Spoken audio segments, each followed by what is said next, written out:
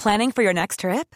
Elevate your travel style with Quince. Quince has all the jet-setting essentials you'll want for your next getaway, like European linen, premium luggage options, buttery soft Italian leather bags, and so much more. And is all priced at 50 to 80% less than similar brands. Plus, Quince only works with factories that use safe and ethical manufacturing practices. Pack your bags with high-quality essentials you'll be wearing for vacations to come with Quince. Go to quince.com/pack for free shipping and 365-day returns. Ever catch yourself eating the same flavorless dinner 3 days in a row? Dreaming of something better? Well, HelloFresh is your guilt-free dream come true, baby. It's me, Keke Palmer. Let's wake up those taste buds with hot, juicy pecan-crusted chicken or garlic butter shrimp scampi. Hello Fresh.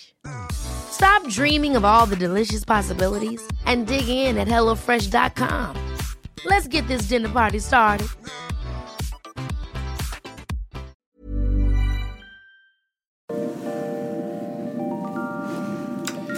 Hello and welcome once again to History Dweebs. My name is Tim, and the topic of our podcast today is the lipstick killer, a man by the name of William George Aarons.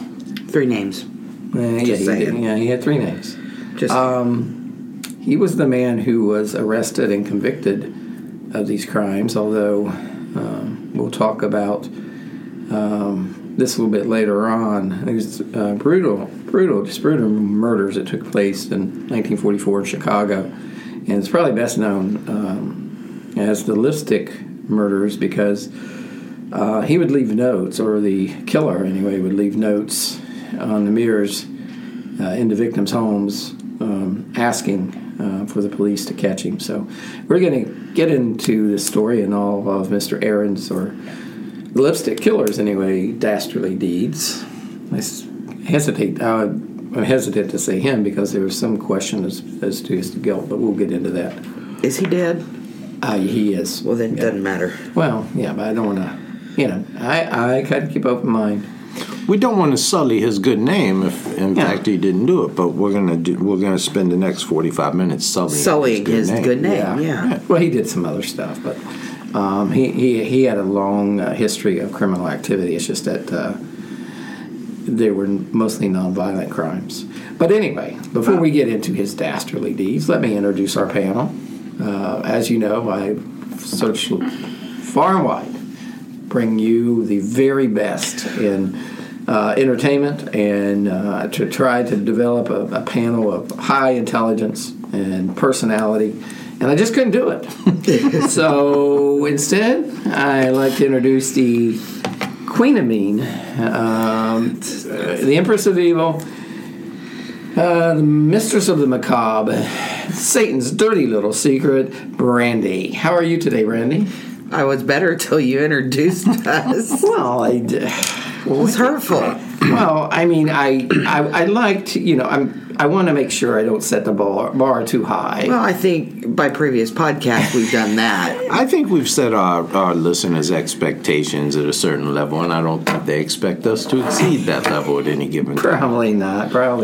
But you're okay. You're okay today, Brandy? Living the dream. Still don't have a ladies' maid, but Well, have you put up a posting on Craigslist? I know you put up a lot of them on Craigslist. You might as well ask for a ladies' maid. You know what? But you ought to take the ladies' maid out of the casual encounters. Yeah, casual. Try casual. No, maybe you should try casual encounters. Well, that's where most of her ads go. I know. Casual encounters. Yeah. Hers goes for W for WM. Mm-hmm. Women for women or men. Women or men. She don't care. She don't care. Yeah, she don't care. Whatever. When you said lipstick murders, I thought we was going to get into lipstick lesbians. Yeah, I know we won't, but we will sometime. We can talk about that afterwards if you like. Well, a double expert on that. Yeah. She played college softball. And when we were talking about, I noticed when we were talking about Evelyn Dick, and we talked about Dick appealed to his father-in-law, and we had that little, we talked about how Dick, we made the little double entendre about Dick appealing to his father-in-law. I mean, you do understand that I've just stopped listening now. And Brandy did say, Dick appeals to me too, I guess. Yeah. She said, Dick appeals to me, I guess. There was not a lot of enthusiasm for Dick there. Well, I see what I think it was. Is all of her. She didn't want to insult her, her softball players, her teammates. Yeah. She wanted to. But she wanted to make sure she's a part of the team. But she didn't want to come out and be openly anti-Dick. Yeah. She's neutral when it comes to Dick, I guess. Anything else to add, Brandy? No. Okay. Would you like to introduce our next panel? Give us your Dick feelings, Devil. How about if I punch you in the dick and you can give me your dick feelings? Well, let me introduce our other panel, the other member of our panel, a man of high esteem, a man who is known for his generosity, of being such a kind-hearted. Oh, what a crock of shit! Oh, wait a minute. We don't have different guy. Yes, different guy. And we couldn't get that guy. Instead, we have the very honorable. The most dangerous man in podcasting today, Colonel Charles Beauregard Hawk Waters III, affectionately known as a Southern gentleman. And I know, Brandy, you know lots of people who affectionately refer to him as a Southern gentleman. Yeah. Yeah, I do.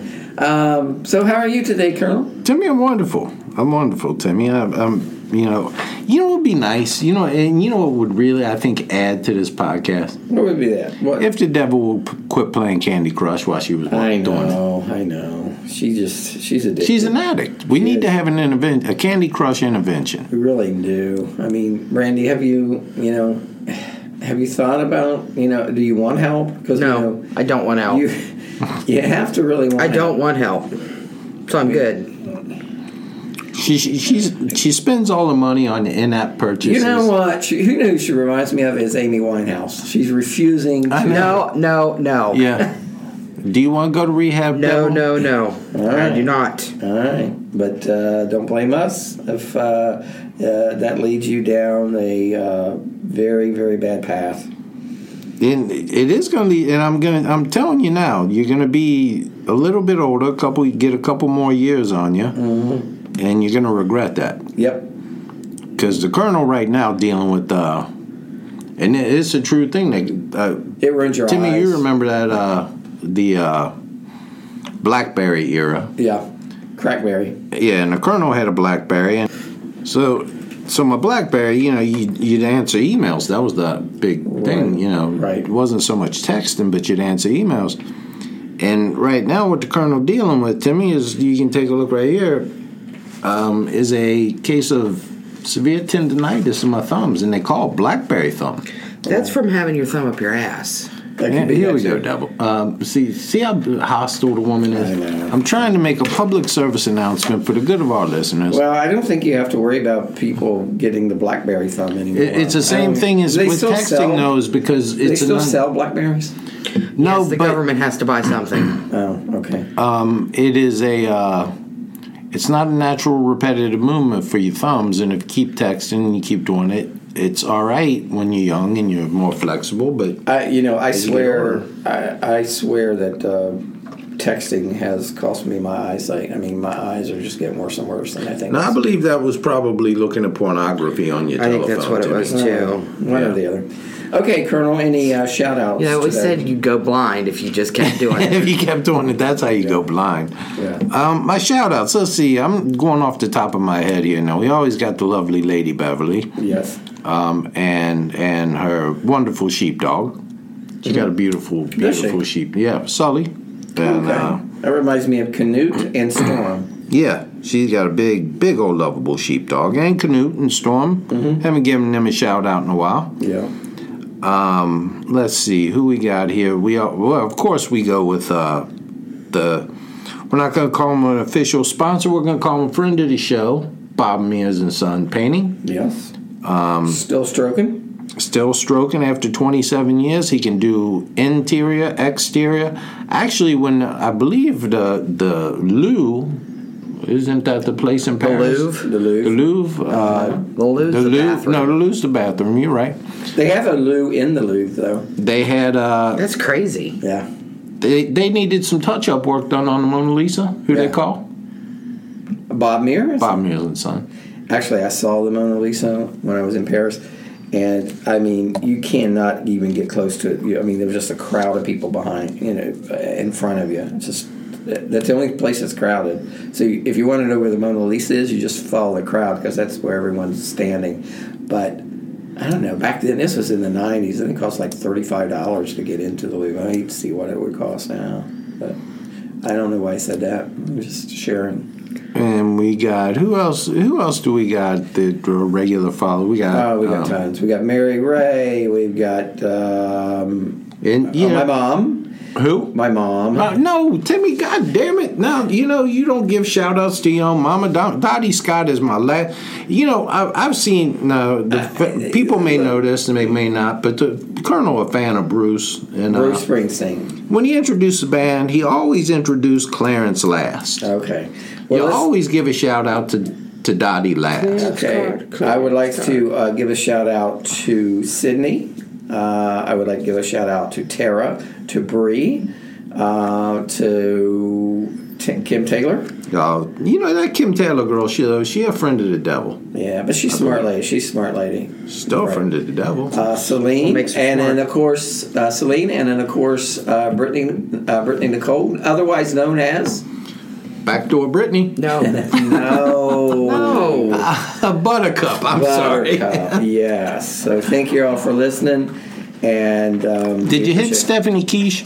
Didn't get Stephanie. Happy. Thank you for listening, Stephanie and William, and we have so many listeners, and we appreciate your participation on the Facebook page.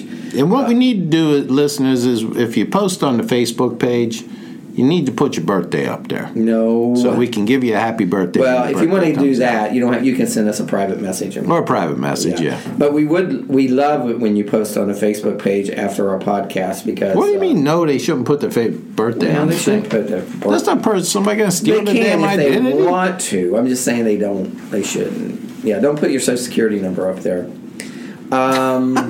Anyway, could you leave your credit card number and your PayPal password? This is off topic, but I read that Anonymous was going to release Donald Trump's Social Security number. Sweet. And private cell phone number. Okay. Anyway, on to the topic of the show, which is the lipstick murder or lipstick murders. I'm going to talk about I'm going to give you a background on the lead suspect, the guy who went to prison for this. As we said, there's still some doubt whether or not he was actually guilty. Brandy's going to tell us about the murders, and then Charles is going to go over all the suspects and all the different evidence. So let's get right into it. William George Aarons was born in 1928. In Evanston, Illinois. Of course, Colonel, you're very familiar. Outside of Chicago. Right outside of Chicago. You're familiar with Illinois. Of course, Scott lives in Illinois. No, Scott lives in Indiana.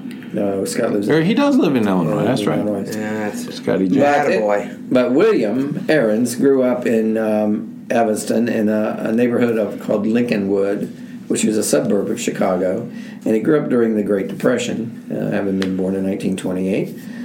His parents had been in the floral business, so they liked flowers. They dealt with flowers, but they lost their business due to the economy. I wonder if they were dirty flowers. I don't know. So he grew up in a relatively poor household because, they lost their business due to the Great Depression. But other than that, his upbringing was fairly normal. I mean, his father did odd jobs, and spent his time working. He wasn't abusive like we in a lot of our stories of serial killers. The parents are abusive. That's not the case in Mr. Aaron's situation. Even when the flower, Timmy, this is something. Just let me throw out to the listeners here, our men listeners. Mm-hmm. I go to the grocery store a lot, and here's what I found that is just a good idea. When you go to like the Kroger, I go to the Kroger. That's where I go. It's a local. Yeah, local grocery chain. big supermarket chain, and they have a floral section in there. Mm-hmm. And you can usually grab yourself a handful of fresh flowers for about $10. Uh-huh. So about every couple weeks, I go to the grocery store and I grab myself a bouquet of fresh flowers, and I take them home. Huh? Does it make you feel pretty? You know what? Mrs. Colonel just likes to have fresh flowers on the dining room table. That's very thoughtful of you, Colonel. And if you do that, your chances of having intercourse they jump exponentially. Really? So yeah. Okay. So if any of you are struggling with that, maybe try that with your husband, Brandy. I don't think so. Okay. She's not interested in that. No. Well, I guess. Don't you have problems with that, though? I mean, why do you need to buy her flowers? Yeah. You got the whole ED bloody stool. I don't have the ED bloody stool thing going on. I mean, you got all that You happening. need a crane. Yeah. Or at least Now, yesterday we tried to get my Mrs. Colonel on the phone, and it was after the show, and she shockingly hung up. She did hang up, but her nickname for me is what was it? Cold Blue Steel. Dipshit. No, you tried to get her to admit that you were quite virile. Her words were quite virile. We're here for you, Chuck. I don't know why. Quite impotent, I believe, is what she said. I don't know why you just continue to. She did not dispute your impotence at all. Perpetuate this thing. We're here for you. I mean, sex isn't everything, Chuck. You can learn to live without it. What were her exact words? She said it's like 3 inches of brick. Wow. I mean, don't be too concerned, Colonel, because I've read where some guys are able to reach climax without even being erect. So that's good to know. That should be comforting for him. Yeah, that's what I'm saying. Don't worry too much about it. Anyway, let's get back to William Aarons. Poor little fallen. Buy some flowers. That's all I'm telling you. Poor little fallen soldier. So William Aarons, the little general got shot off his horse. Bury him in a tomb of the unknown soldier. I can't imagine that'd be very satisfying, though. William Aarons' mother... Be like peeing yourself. She worked at a bakery and often had to leave him alone with his 3 younger brothers and with babysitters. William was reportedly to be a loner and enjoyed playing with all are technical things such as chemistry sets. Remember those, Colonel? Chemistry sets when you was a kid? Erector sets? Yeah, remember those? Yeah. I remember chemistry sets. You didn't have much luck with those, did you? We had a chemistry set, but then we got busted for math, and kind of. That's a bummer. The thing with the chemistry sets is they give you some crazy ass shit. You could do some serious damage with those things. Well, yeah, it sounds like easy bake ovens, man. I don't know. Kids should not have easy bake ovens if you're 4. It's a light bulb. Mm-hmm. Still, have you ever tasted those things? They're not good. No, they're not good at all. Okay, so anyway, he played with toy airplanes. He also liked repairing old clocks. Not old cocks, old clocks. Old clocks. Yeah, now if you liked repairing old cocks, that would refer them to you. Yeah. But anyway, in order to escape, his parents had some, they had some marital discord. But there was no violence in the home. But he liked to hang out by himself and outside. And he took up an interesting hobby to kind of relieve the tension from the the marital stress his parents was having. Masturbating. He ended up breaking and entering. That was his little hobby. Everybody needs a hobby. Well, yeah. So he did this as a teen, early teen. The only thing he stole for financial reasons was very small amounts of cash. The rest of the loot would include things like clothes or radios, guns he stole, and he kept them in a storage shed near his home. At age 11, he saw a couple having sex. He told his mom about this experience, and she told him that sex Why would you do that? I don't know, but she told him that sex was dirty and nasty and led to diseases. All those things are true. She's not wrong. See, devil is sex hater. Yeah. Really. I feel sorry for Mr. Devil. When William had his first kiss, when he first kissed a girl at age 12, he became he started to burst into tears and he vomited. See, so, and that's why. That's what happens. Guess the girl made him throw up, and probably did not leave a good impression. Scarred for life. No second date. Not. Second date there. So he didn't. He didn't. It wasn't. He kissed a girl and didn't like it. Yeah, he did not like it. At age 13, he was arrested for carrying a .25 caliber handgun that he had stolen. He confessed to many break-ins and was sent to the Gilbert School for Wayward Boys in Terre Haute, Indiana. Terre Haute, Indiana, which 2 years later would also house Charlie Manson. Interesting enough. Yes! Yeah. Good old Chuck Manson. Chucky Manson. After 2 months at the Gilbert School for Wayward Boys, he was released and he was arrested again for breaking and entering. He was then sent to the St. Bede Academy, which was a college or a Catholic college prep high school, where he was an excellent student. In 1945, at age 16, he was released, having skipped his senior year. He had very good test scores, so they allowed him to skip a year. And he enrolled at the University of Chicago. Now, I'll tell you what, you even get into the University of Chicago. I mean, that's a pretty good school. That's a tough one to get into. Yeah, it's a good school. He was majoring in electrical engineering, but even while in school, he continued his breaking and entering. He didn't want to give that up. He didn't want to get rusty. Right. During his first years, things went well. Eventually, though his parents could not afford the tuition, University of Chicago is a very expensive school. They couldn't afford his tuition or his dorm fees, and it forced him to do part-time work at night as well as continuing to break into homes for money. He eventually started stealing war bonds as well. That's patriotic of him. There you go. It was, it was during the Second War. It was, 1944 and 1945, and during the Second World War. So, during his second year of at the university, his grades started to slip, and because he started dating and vomiting a lot, I guess. And then he got bulimia every time he got a girlfriend. Yes, and he started kept him in shape. He started spending less time doing homework, and he continued to supplement his income by breaking into homes and doing and robbing them.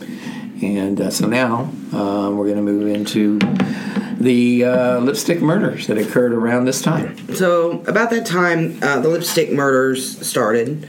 The first murder was attributed to the lipstick killer took place in June of 1945. June 5th, actually, to be exact. 43-year-old Josephine Ross was found dead in her apartment. She'd been repeatedly stabbed and her head was wrapped in a dress, and her throat had been slit. It was presumed that she was surprised by an intruder who then killed her. Dark hair was found clutched in her hand, so she'd put up a struggle and yanked some of his hair out. And no valuables were taken. So if he's burglaring while he's there, he's doing a piss poor job. Unless he was interrupted before he could. Murderous interruptus. Yeah. Devil, and you got your purse handy, Devil? Or do you even wear lipstick? Mm-hmm. Okay, so this is what I can't get about this guy. How the hell you stab somebody to death with lipstick? Well, you can. It depends. Those little lip gloss brushes can make a dent. Yeah. But it just seems like a lot of work. I mean, it seems like it would crush and get He used a knife. He's called the lipstick murderer because he wrote notes in lipstick. And I'll get to that here in a minute. Okay. If you want to hold See, your now questions. this whole thing's making more sense to me because I'm sitting here the whole time wondering how the hell you stab somebody to death or kill somebody with lipstick? I think you could with a lip gloss. Well, when they said the lipstick murder, I thought, well, maybe he choked them to death with lipstick or put poison on their lipstick. His problems is not limited to impotence and colon cancer. His? Yeah. True. And could we just go on here? The Colonel a little bit of a superstitious person. And as of yet... Neurotic is the term that I have not had problems with impotence or colon cancer. But if we keep bringing it up, you're going to bring the colonel some bad juju. Well, I'm just saying, if you got bloody stool and you can't get a hard on, that's usually the problem. Go ahead, Brandy. And that's all it could be is colon cancer. Yeah. All right. So that doesn't make you any less of a man. It does. Well, yeah, it does. I'm just trying to make him feel good. I'm just saying it does. Actually makes him a woman. Continue. All right. So she'd fought with her intruder and yanked out a bunch of his hair, but there wasn't anything taken from her apartment. Police first suspected Ross, who was single, may have been the victim of an angry lover. So they investigated the men in her life. How's she banging a lot of guys? Well, she's a victim. We can't make fun of her. No, her fiance had an alibi, as did her former boyfriends and ex-husbands. Oh, man. I mean, how far back did they go? Man, her ex-husbands? Yeah. That's scandalous at the time. Multiple, it looks like. She was probably active. She was more probably than one. Probably very active on Tinder. She probably was. She was. And the police really didn't have any other suspects, so they looked for a dark-complexioned man who was reported loitering in the apartment or running from the scene, but they were unable to identify him or locate him. Okay.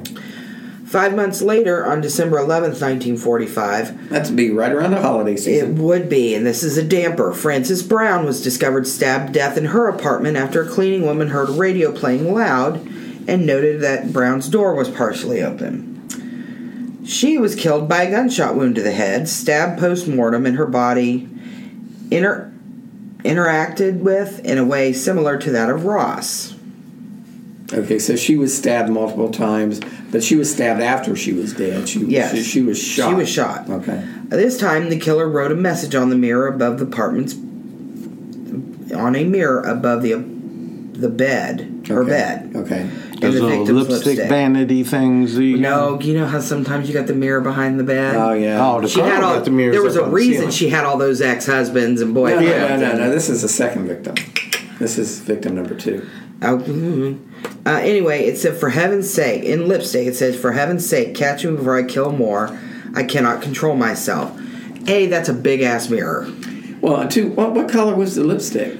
Doesn't I'm say. guessing red, but I don't know. Probably vamp red, yeah.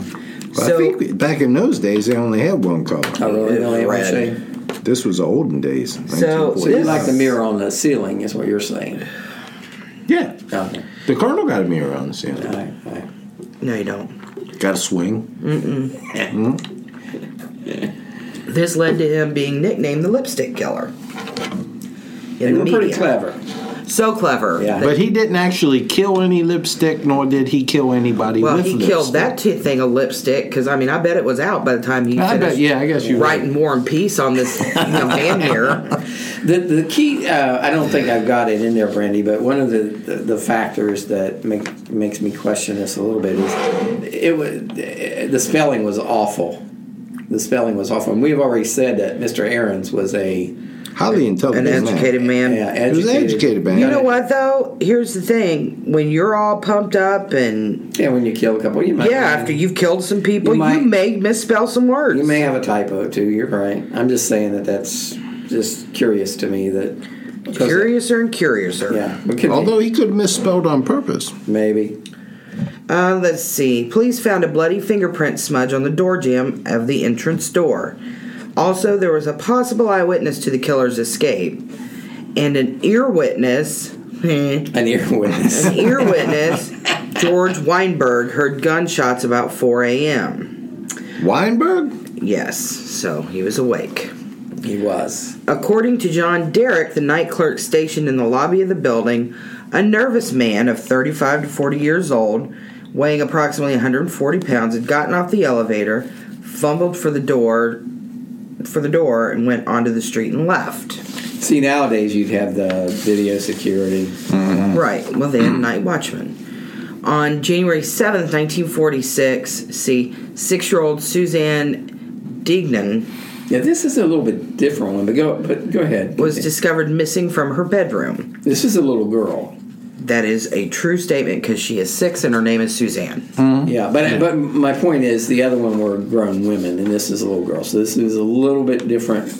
Yeah. So they searched the home and didn't find the girl. Her seeming kidnapping earned significant publicity, and the police vowed to find whoever was responsible. They found a ladder outside the girl's window and also discovered a ransom note which had been overlooked. The note read, "Get $20,000 ready and wait for word. Do not notify FBI or police. Bills in 5s and 10s." On the reverse, 5s and 10s. On the reverse of the note was written, "Burn this for her safety." And they're right. He can't spell. It's ridiculous. So a man reportedly called the Dignan residence demanding the ransom, but hung up before any meaningful conversation took place.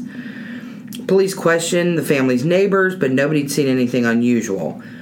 Someone telephoned the police anonymously and suggested that the police look in the sewers near the family home. They did. Oh, that's no good.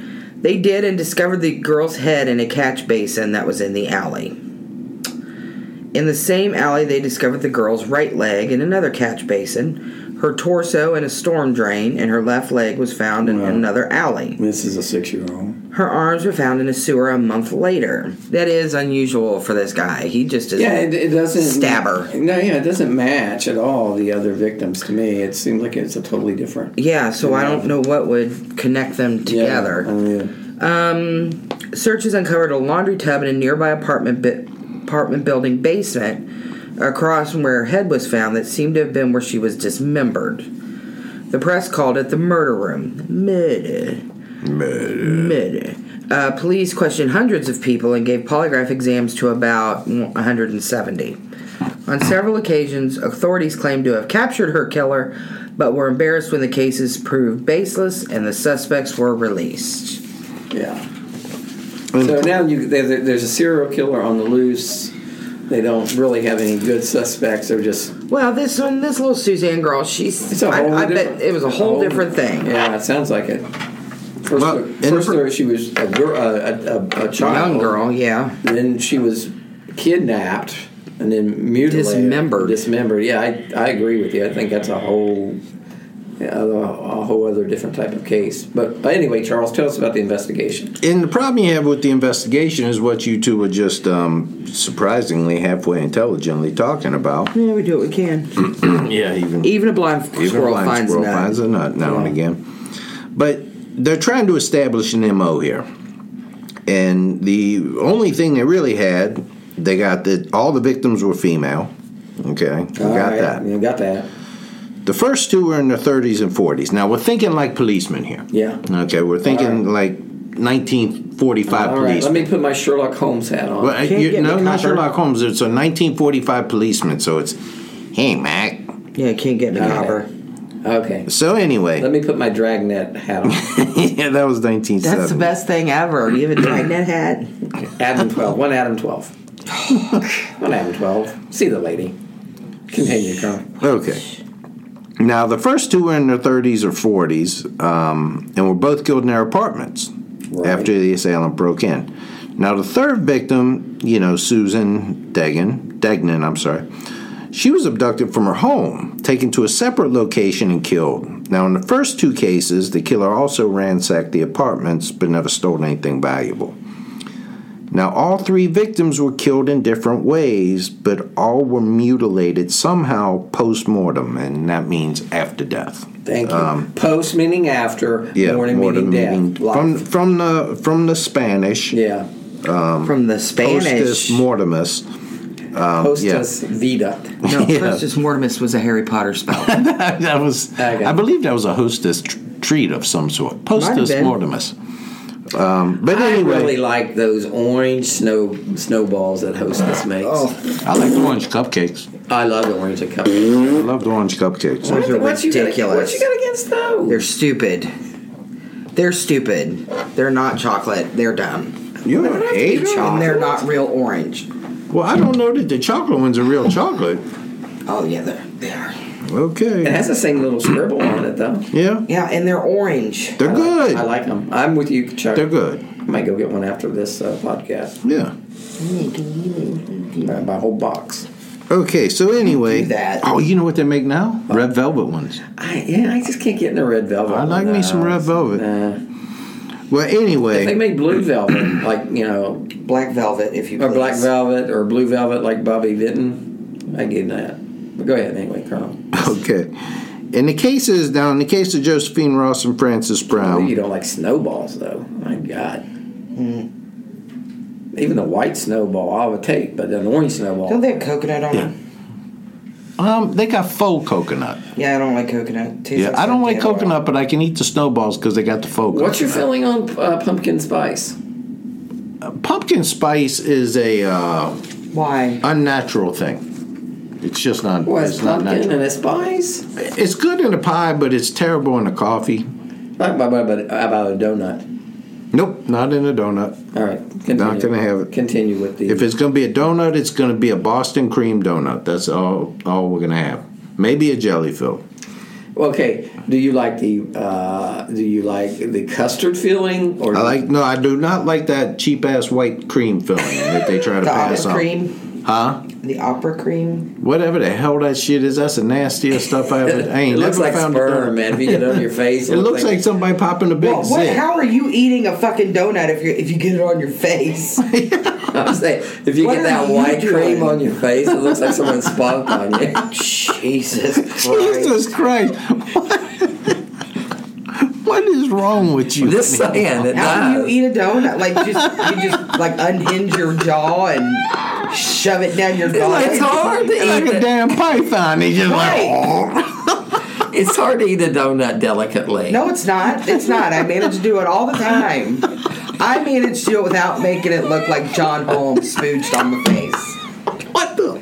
And all the time. We cannot. Can we get to one podcast without your vulgarity and Whatever. your I mean, disgusting spooging? Clearly that I have Christ's had my sake. share of donuts. My sensibilities are just All right, let's go back to the awash. investigation because we do not want to distract our listeners from this trite But I think some of our conversation.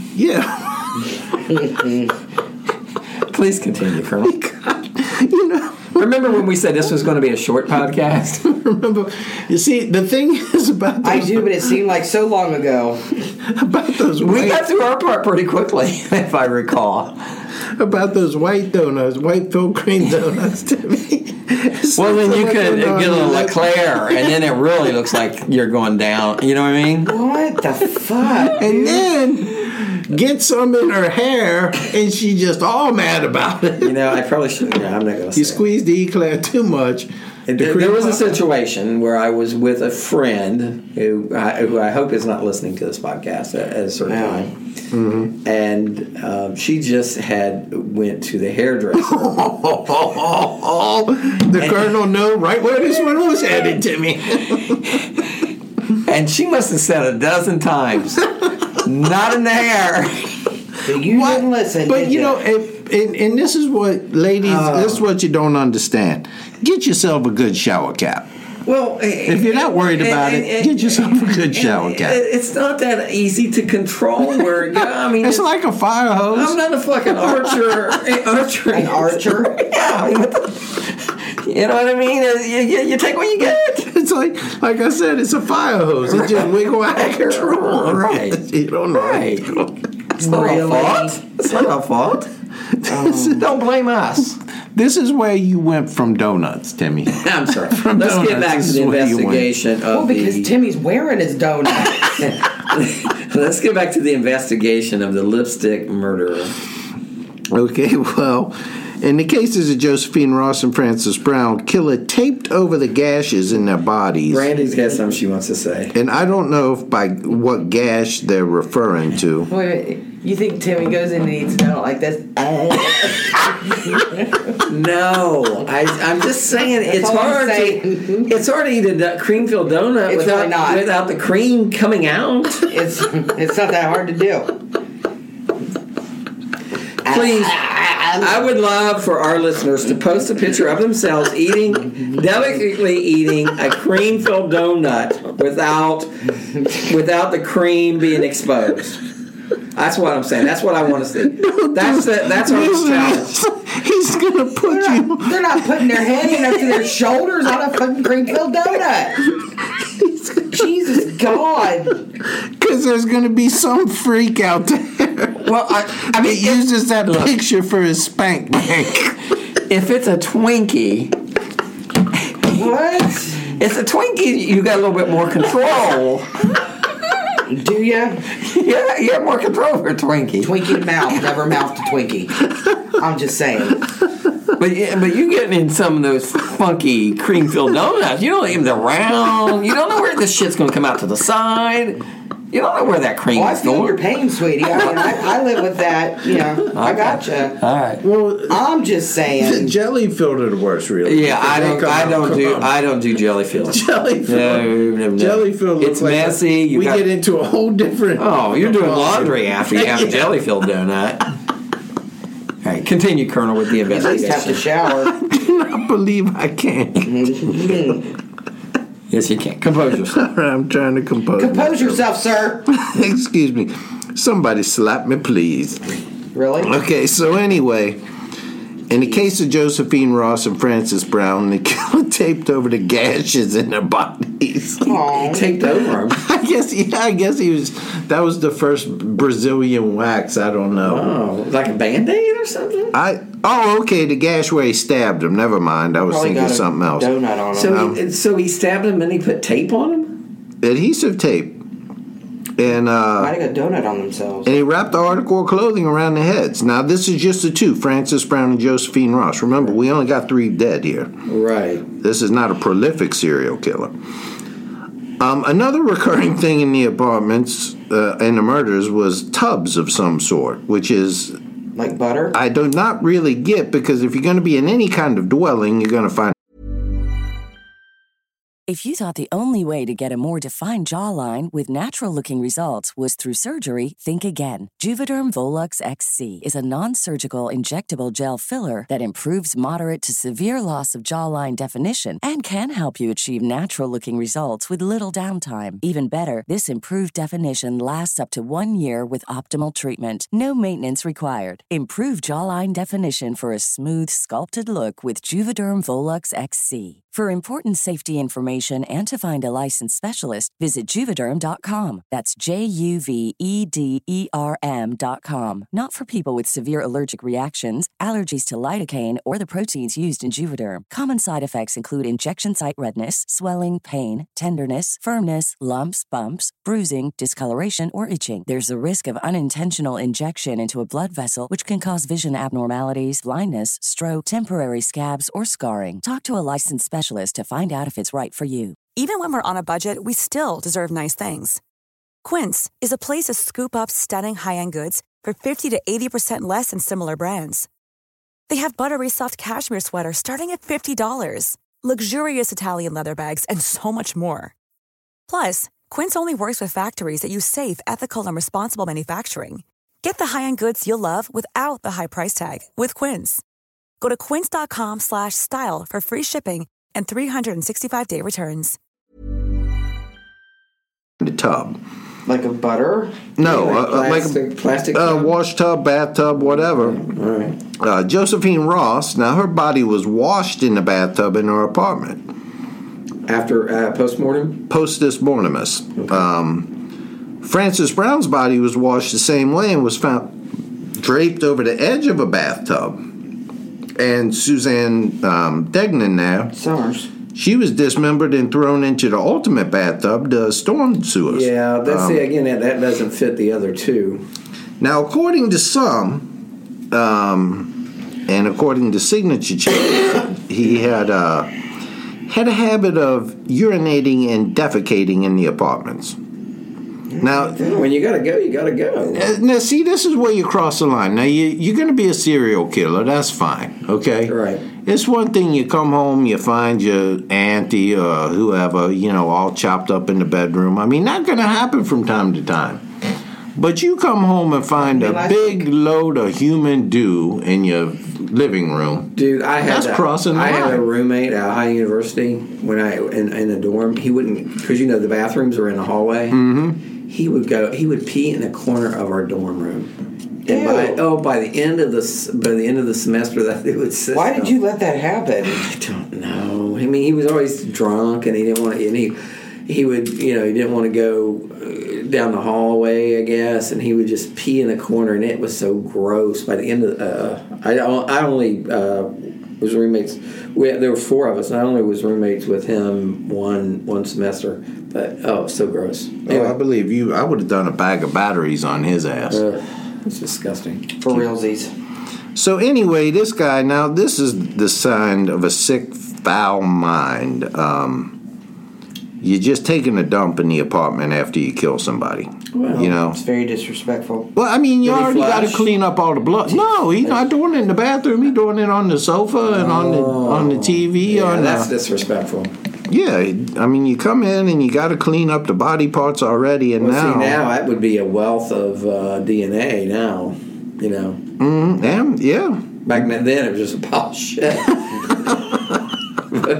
But now it's evidence. Well, I think it was some sort of evidence, but I don't know exactly what made it. Well, because then, you get the stool chart out. Yeah, well...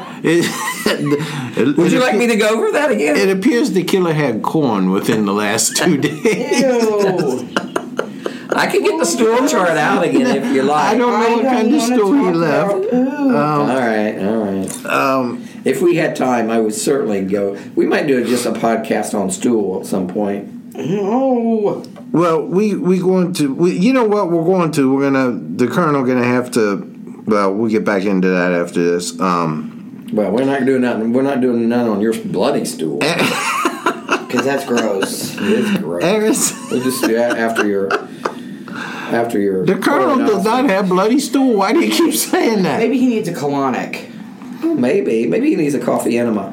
Cream and sugar with that, Colonel? I want a pumpkin spice latte enema. Please continue. So, anyway. So when you toot, it smells like fall? It's like pumpkin spice? It's like it's the Bristol stool. Dupery. Hold on, we're getting into the good part, so okay. I'll let you get to the stool here. I'm not going to bring up the stool. Aaron's had a habit of doing the same in apartments, so this guy, Aaron's... So that was a common thread. That was, it's like, you ever see Home Alone? You know how they leave the water running all the time? Well, he had a habit of taking a dump in an apartment after he'd break into it. He also liked to steal women's underwear. Well, who doesn't? And the other thing, that just didn't fit, as we've said, is this little Suzanne. She was dismembered and her parts were put down the drain and such. Yeah, and she was kidnapped. I mean, none of that makes sense. None of that was consistent. Doesn't make a damn bit of sense. Now, it's not consistent at all. Now, the police interviewed over 370 suspects, and they narrowed their range down to a few. The first one was a guy named Hector Verberg. The few, the proud. And he was 65. He was a 65-year-old janitor. Now, he was arrested on suspicion of murder on the basis that now this is some nice ass police work right here. Right here, you don't get any better. He was arrested on suspicion of murder on the basis that he worked in the apartment building where the little girl lived. The sink in which the victim was dismembered was in an area he frequented. And the grimy state of the ransom note suggested it was written by a dirty hand. And who frequently have dirty hands? Janitors. People who don't wash their hands? Janitors. Not the king's hand. So confident. I found a new poo chart. Listen to the different types. There are many poos. Rabbit droppings. Number 2, bunch of grapes. Number 3, corn on the cob. Number 4, sausage. Number 5, chicken nuggets. Number 6, porridge. And number 7, gravy. Gravy. I don't like any of that. All right, go ahead. So the police were so confident that they found it that they just told the press, this is the man. Mm-hmm. Despite so many discrepancies between his profile and the one that developed by them, and they knew what skills this killer had to have, and Verberg had none of them, including him having surgical knowledge or at least being a butcher.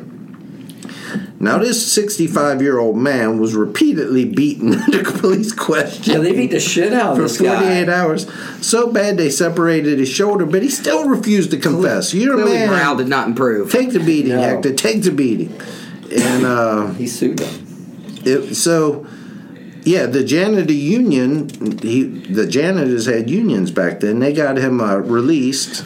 And he said, this is the experience. Oh, they hanged me up. They blindfolded me. I can't put up my arms. They're sore. They had handcuffs on me for hours and hours. They threw me into a cell and blindfolded me. They handcuffed my hands behind my back and pulled me up on bars until my toes touched the floor. I got nothing to eat. I went to the hospital. Damn, I'm so sick. Any more, and I would have confessed to anything. That guy in Gitmo, man. Well, and that's why they say, just what he said, any more and I would have confessed to anything. That's why they say torture doesn't work.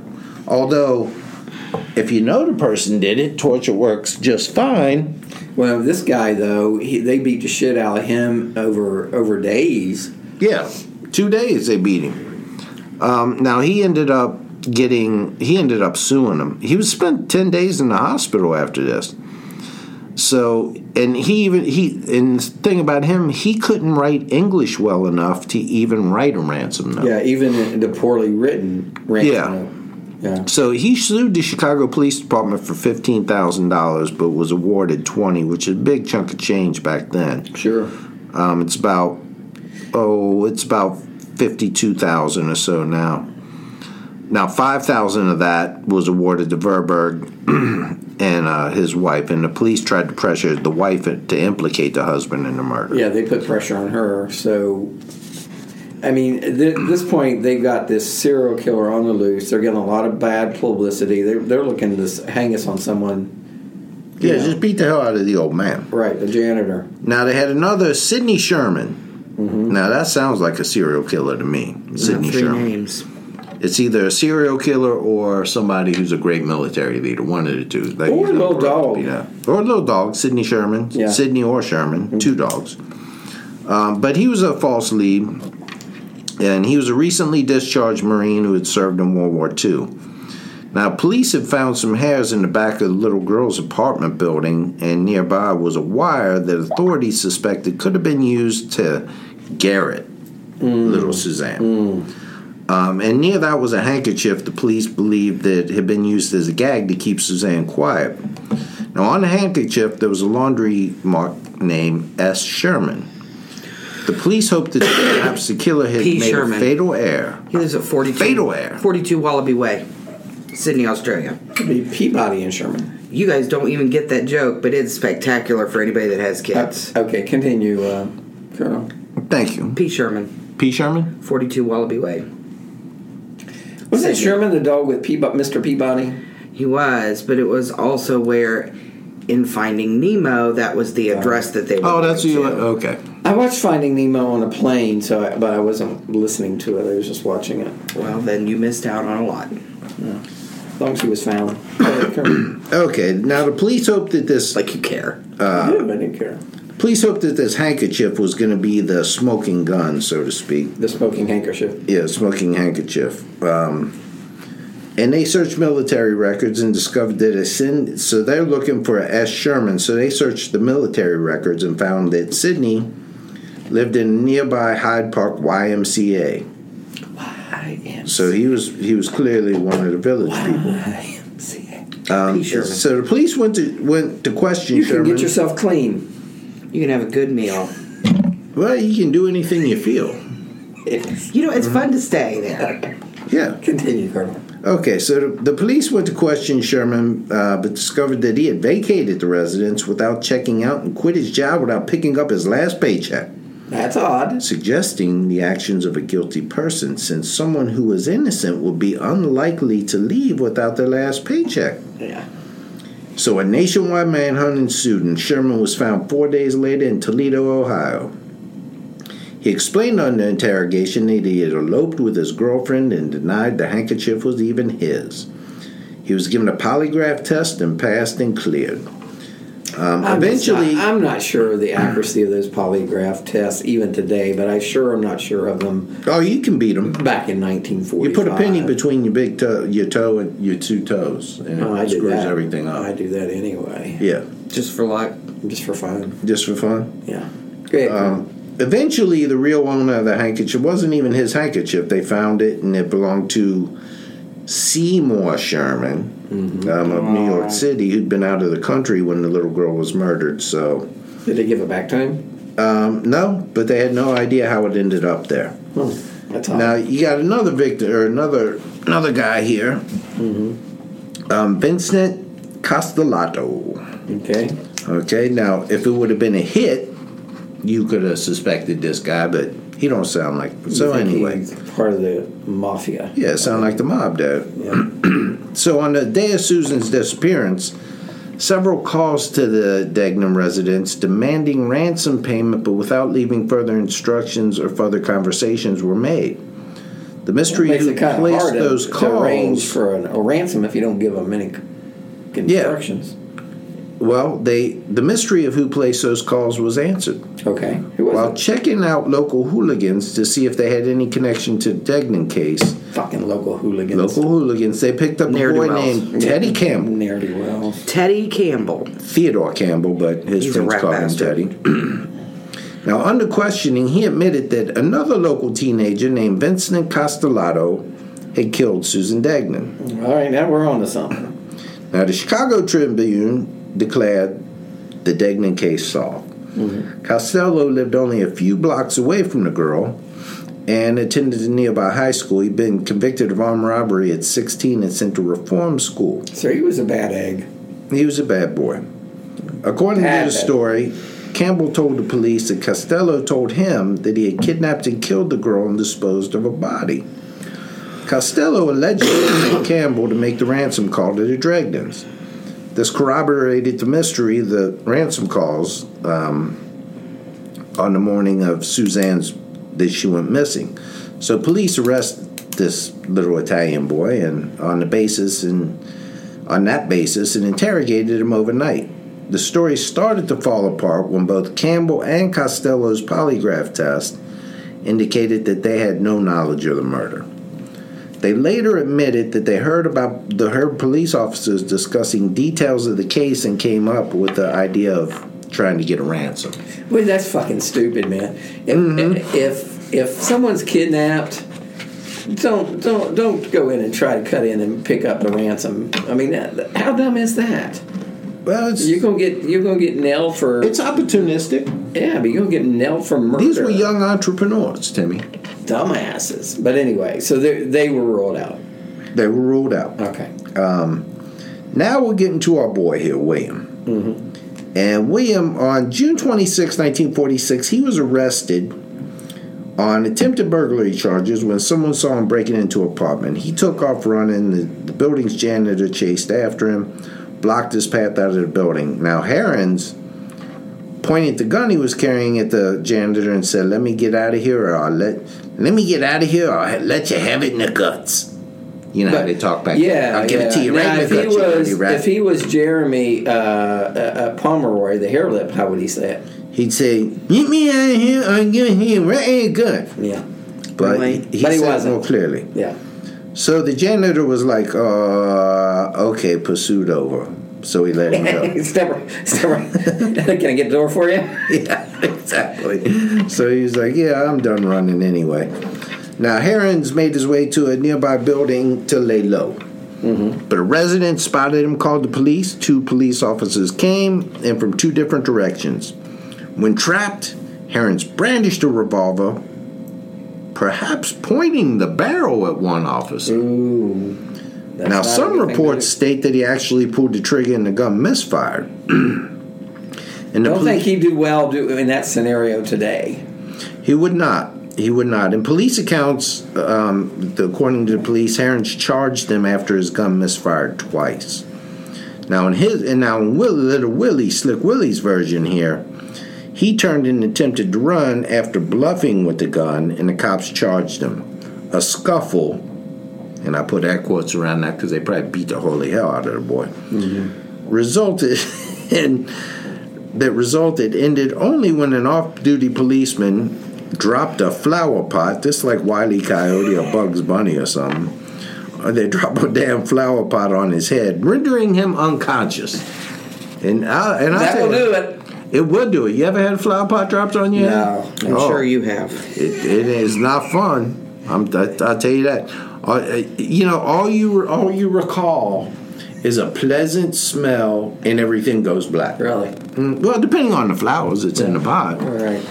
But now, according to Willie here, and Willie Aarons, I like to call him Willie. Yeah, that's fine. Because that sounds like what people would call him. Yeah.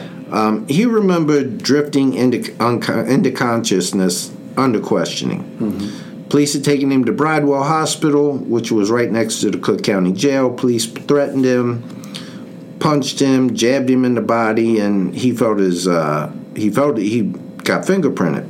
Now, without a prior record, he was familiar with a prior record. He knew what fingerprinting was. Now, the questioning became more and more intense, and you got to remember, this boy's got a pretty serious concussion from the flower pot. Right. And keep in mind, they're trying to find this, there's a lot of pressure on them to solve this murder mystery, and they've got this guy who they just got in a scuffle with, who was breaking and entering all of these places. So, and now they knocked him out with a flower pot. So continue. Well, and now, so they tell him, we know you did it. At one point, someone, and again, this is where we're crossing the line. Mm-hmm. Now he had it coming because he did defecate in somebody's apartment. Right. But at one point, an officer punched him in the testicles so hard that's no good. It caused him to vomit. See what I mean, Brandy? You do not do that. You shouldn't even. There's nothing cricket about that, Timmy. No. Nothing at all. They also. Well, it's unchristian-like. Oh well. What would Jesus do? Certainly not punch somebody in the testicles. No, never. No, Jesus would not do that. So anyway, they also burned him with ether. So anyway, he had some pretty tough methods. He was interrogated around the clock for 6 days, being beaten and abused by the police, and not allowed to eat or drink. He was not allowed to see his parents for 4 days. He was also refused the opportunity to speak to a lawyer for 6 days. 2 psychiatrists, Dr. Haynes and Roy Grinka, gave Aarons sodium pentothal without a warrant and without Aarons or his parents' consent, and interrogated him for 3 hours. Now, under the influence of drugs, Willie, he spoke of an alternate personality named George Merman, who actually committed the murders. Willie claimed that he recalled little of the drug-induced interrogation. Now, on his 5th day of custody, he was given a lumbar puncture without anesthesia. Oh. Yeah, and that was, I believe, just for fun. Moments later, he was driven to police headquarters for a polygraph test. There you go. They tried for a few minutes to administer the test, but he was in such obvious pain that the test was rescheduled for several days later. He took the polygraph test, and it was inconclusive, so they sent him to the Cook County Jail. Now, after the sodium pentothal, and that's what they call true serum, questioning before the polygraph thing, Willie spoke to Captain Michael Ahern, one of the few Chicago officers who had shown him any kindness. Now, you had the state's attorney, William Toohey, and a stenographer at hand, and Aarons offered an indirect confession, confirming his claim that while under sodium pentothal, that of his alter ego, George Merman, might have been responsible for these crimes. Yeah. I'm not buying that alter ego thing. No, George, which happened to be his father's first name and Aarons' middle name, had given him the loot to hide in his dormitory room. Police hunted all over for this. George, questioning Aarons' known friends and families and associates, became way empty-handed. Details of the interrogation did get out at the time, valid or not. So, there were all kinds of stories circulating. Well, again, they were under a lot of pressure to solve these murders. So he's saying there's a guy named George running about here. First it was an alter ego, then it was another guy. A completely different guy. And he said that George, he'd known him for 13 years, and George killed like a cobra. He just sent him out. It was George who sent him out prowling at night. And he robbed for pleasure and killed like a cobra when cornered. So now Aarons allegedly claimed that he was always taking the rap for George. First for petty theft, then assault, now for murder. A psychologist explained at the time that Aarons had made this dual personality up, like how normal children make up, like how Timmy makes up imaginary friends. Right. So his diabolical deeds separate them and, makes them feel more normal.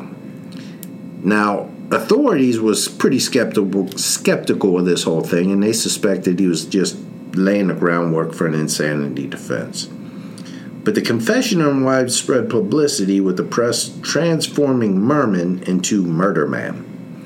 Now, handwriting analysts did not definitely link his handwriting to the lipstick message.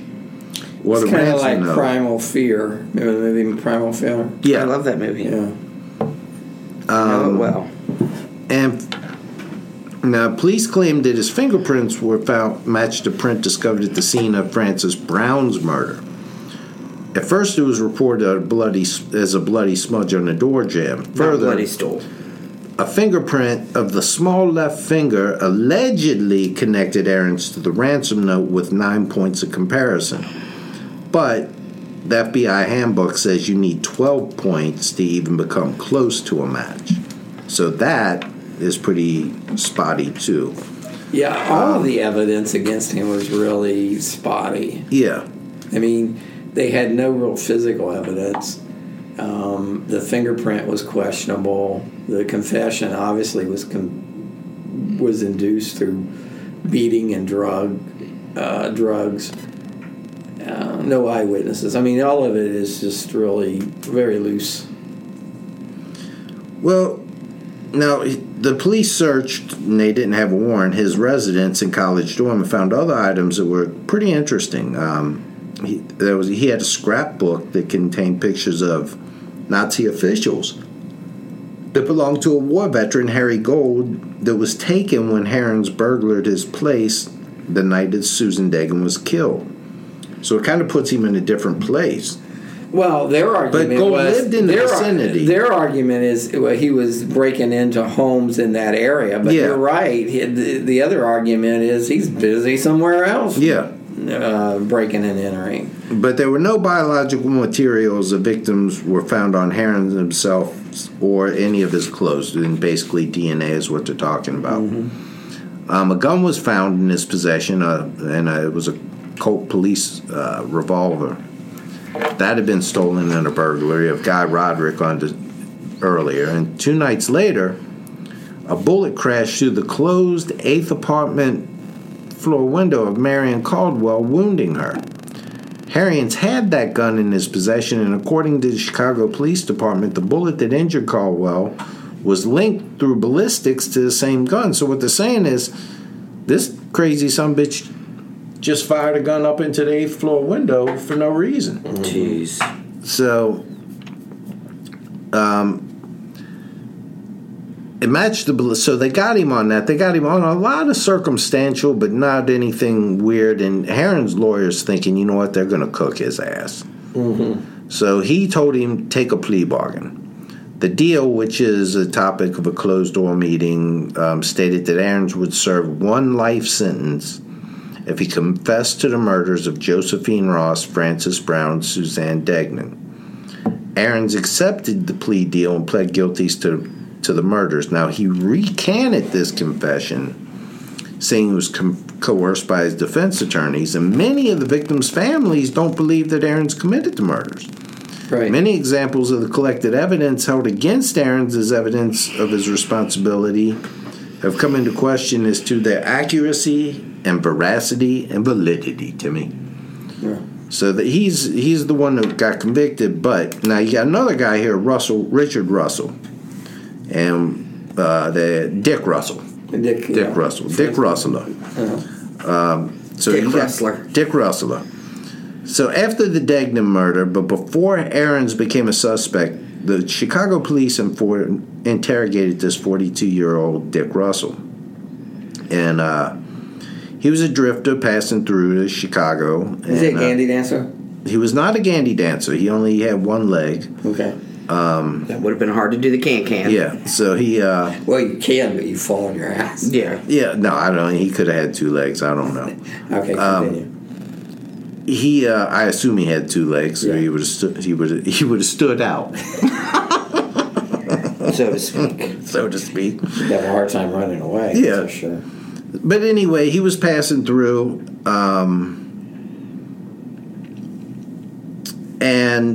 but at the time he was in Maricopa County Jail, and a drifter passing through the city of Chicago at the time of Degnan's murder. And now they brought in some police handwriting experts. Charles B. Arnold. He was the head of the forgery details. Yeah, sure. Charles B. Arnold. Sure. And he was the head of the forgery detail, the Phoenix Police in Thomas's hometown of Phoenix, Arizona. Now, noted similarities. They really have a forgery detail? They did. Oh, hell yeah. Back then, forgery was a big thing. All right. Because they didn't have all the computers. Everything was on paper. All right. So Arizona noted the similarities of the handwriting between the Degnan ransom note and Richard Russell Thomas's handwriting. Okay. When Thomas wrote with his left hand and suggested that Chicago police investigate him. Upon being questioned, Thomas confessed to the crime, but was released from custody after Aarons became the prime suspect. Others contend that Thomas was a strong suspect because he previously had been convicted of an attempted extortion with a ransom note that threatened the kidnapping of a little girl. Okay. As previously noted, the handwriting experts said that he could probably, very, very likely, wrote the ransom note for the. He was in Chicago at the time. At the time he confessed to the Degnan crime, he was awaiting sentencing for molesting his daughter. He had a history of violence, including spousal and clearly daughter abuse. He was a nurse who was known to masquerade as a surgeon, which, Timmy, you do that occasionally. I know you go down to the hospital and perform mammograms and do stuff like that. Sometimes. Yeah. I've been known to be an amateur gynecologist. Exactly. I don't want to lose my amateur status by going pro. No, but you do it as a volunteer. I mean, well, I do what I can. We've both done the mammograms for free as a good to help society, really. I mean, because that's the kind of people we are, givers. We are. Yeah. And Devil? What? When's the last time you gave somebody a prostate exam? Yeah. When was the last time? I don't know that you need to worry about it. All right. Yeah, so you're not out doing any good for the community like me and Timmy are. Well, I think she's pretty much admitting that she's done prostate exams, but she's probably done them for evil reasons. Evil reasons, yeah. Only sexual reasons. Yeah. Sexual reasons. Deviant. I believe she is a deviant, Timmy. She does that prostate massage. What is wrong with you guys? What is wrong with us? Aromatherapy. What is wrong with you guys? Just lay here and relax. She puts on some, who's that guy, Kenny G? Yeah. Some nice music. Enya. Yeah, puts on some nice music. And then all of a sudden she elbow deep in somebody's prostate. Bang, bang, bang, bang. That's what your doctor does. Smell that aroma. All right, Colonel, please let's wrap this thing up. So anyway, we just learned something new about the devil. Well, that's true. We'll return to that. I don't think he did, but that's all right. Well, anyway, here's another point. He was a nurse known to masquerade as a surgeon. He boasted to his friends that he was a doctor, and he was known to steal if he was a surgeon masquerading as a nurse, that wouldn't have been as bad. No, and although, yeah, he could. I guess if he was a surgeon, yeah, I'm not really sure. That one baffles me. Yeah, so if you're a surgeon and you impersonate a nurse, is that illegal? Because that would be kind of like being a detective impersonating a security guard. Yeah. Yeah, you'd be above that, but you wouldn't have that particular license. That is true. And I don't think you would know how to be a nurse. Probably not. So I guess you could get in trouble. Mm-hmm. We're looking into that. And can we ask who's our nurse? Is it Celine? No, Brittany. Brittany. Okay, yeah, Brittany. Let us know if we can. Brittany is a nurse. If there's laws against that. Yeah, there are. Okay, continue. Well, there shouldn't be. So anyway, where was it, Timmy? We impersonate podcasters. So anyway, definitely should be a law against that. They knew that the Degnan killer probably had surgical skills or was a butcher.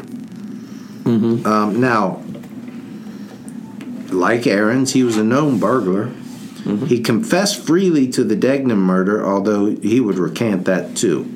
Now, Chicago detectives dismissed his claims after Ahrens became a suspect because it made it kind of iffy to have two guys confessing to the same murder. Well, they could have been two different people. Well, their MOs are so different that there probably were two different murders. Mm-hmm. Now, Thomas died in 1974 in an Arizona prison. His prison record and most of the evidence of his interrogation regarding these murders have been lost or destroyed. Now, as for Ahrens went to the state prison in Joliet. Where the Blues Brothers are from. Yep. He learned several trades, including electronics, television and radio repair, and at one point he had his own repair shop in the prison. Good for him. He was pretty much. Wasn't he the first person to get a college degree in state of Illinois prison? He was. He before college education was made available to prison inmates. He earned a Bachelor of Arts. After earning 250 course credit hours by funding the cost of the correspondence courses with 20 different universities from his savings. Now, passing courses is varied as he passed courses as varied as languages, analytical geometry, data processing, and tailoring. Now, you know a little bit about tailoring, don't you, Devil? Don't you do some sewing on the side? Yeah. I mean, who makes those costumes you wear every day? I have to order them. Oh, okay. You order them from, what, Devils or Us? Or Hustler. Hustler? Yeah, she get them from the Hustler store. Wow. For those, this is radio, so you can't see, but right now, what the Devil's sitting here in some tight black leggings and a black corset. She got some purple lipstick on. So goth. Yeah, she is kind of goth and dominatrix looking at the same time. All of that, totally true. Anyway, so he even took celestial navigation. Well, so, when does that come in handy in a prison? Well, if you're going to escape and you have... Well, if you're going to escape, but I mean, how can you do your homework? You can't see the stars. You can't even see out the window. Right. But anyway, point being, he was a pretty smart guy. He was a pretty smart guy. He managed the garment factory at Stateville for 5 years, and he oversaw 350 inmates. And after transfer to Vienna, he set up their entire education program. So really, this guy made some good out of his life. Yeah, he did. He aided other prisoners' educational progress by helping them earn their general educational diploma, GED, became a jailhouse lawyer, and was probably frequently sodomized. We don't know. Because he was a handsome man and a small man, and I would say he was... No, we don't know that at all. I would say if you're in Joliet prison and you a small, handsome man, you're probably being sodomized. He probably helped him with our homework, so he probably got a pass. I don't know that you get a pass, but anyway, we'll have to agree to disagree on that. All right, Colonel, we'll do that. Anyway, after being fucking podcast over, after being taken from his cell, well, you sure? Because we got more doo-doo charts we can do. Please continue. After being taken from his cell at Dixon Correctional Center on February 26, 2012, due to health problems, he died at the University of Illinois Medical Center on March 5th, 2012, at the age of 83. 83. So he had been in prison He's been in prison about 65 years or so. Yeah, a long time. Well, no, not 65 years. He was about 20 when he went in, so about 63 years? 63 years, yeah. Yeah, not 65. 65, Stupid. Yeah. I'm just going off the top of my head here. Not 65, yeah. Okay, Brandy, what's your thoughts on the lipstick murderers, and do you think that Mr. Aarons was the guilty party? No. You don't think so? I don't think so. Do you think any of those suspects were? Well, I don't know, but I don't think he was. Yeah, I don't think he was either. Do you think the crime, all the murders were related? No. I don't think that last little girl had anything to do with anything. I think that last suspect, the transient guy, he may have been the one who killed the little girl. I'm not even sure he was responsible for all of them, though. I don't think they had any more. I don't think that. I think Aarons killed the two and transient killed the girl. But why? I mean, there's nothing in the history to say that he was violent. Oh yeah, there was. He fired according to the police. Now they could when he was cornered, but I mean, but he fired a gun twice at the police and misfired, and then he fired a shot up at a woman in the 8th floor window or something. Should have tased him. One of those victims was shot. The second one was shot in the head. Yeah. So he was. So you think he is guilty? I think he probably did the first two. I think he probably did the first two, and the transient did the third one. And he, I don't know the evidence was pretty weak though against him. It was pretty weak, but it was better than best they could come up with. Should have tased him in the face. Okay, Brandy, where can people find us? You can find us on the iTunes. On the iTunes, please leave us an iTunes review. That's how other people find us, and we always get a kick out of those reviews. So please leave us an iTunes review. Facebook. Yes, please join our Facebook page. We have the History Dweebs Facebook page, and we have the History Dweebs the podcast page where you can actually post anything you want to post. So you can discuss the podcast, or you can post. You can post pictures of yourself eating donuts because Timmy got some kind of freaky ass fetish about that. Whatever you want to post, but join us on History Dweebs. Twitter is at History Dweebs 1. We're trying to build up our Twitter following, so please join us there. And History Dweebs 1. Stitcher, and we're in like all the podcast drivers. I find new ones every day that we're on that I didn't know we were on. I guess they get our feed from iTunes. Cool.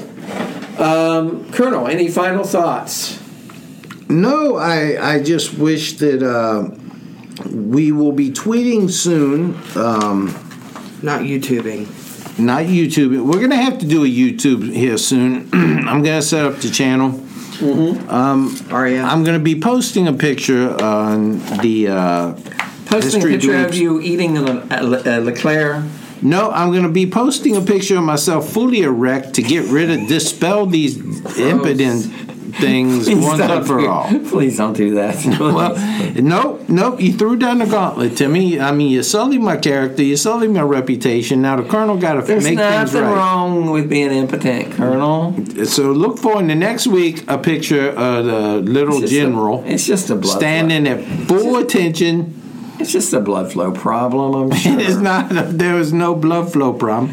The circulation's fine down there. So look in the next week.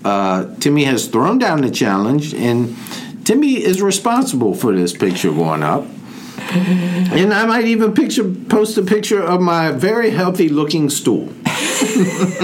Gross. All right, everyone. Thank you for listening, and we'll see you next time on History Dweebs. Good day. Bye. Say goodbye, Brandy. I did. You just saw me do it. You stuck up, bitch. Say goodbye to the people. Properly. I said goodbye. Right. Say it right. Don't make me raise my hand. Do you want a lady maid or not? I do want a lady maid. I want a man maid. Ladies maid. I want a man. Right. I want a man made in China. You got a Chinaman. All right. We'll see you next time on History Dweebs. Bye, everyone.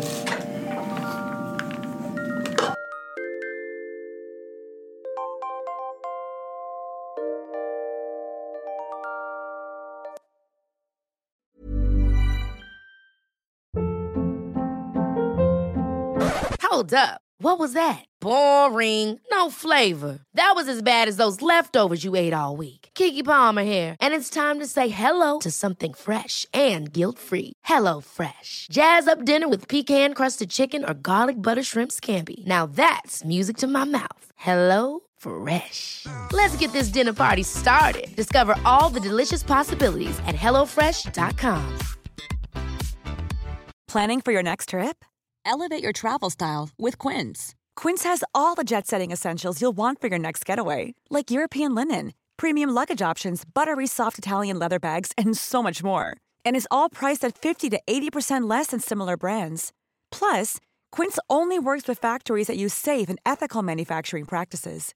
Pack your bags with high-quality essentials you'll be wearing for vacations to come with Quince. Go to quince.com/pack for free shipping and 365-day returns.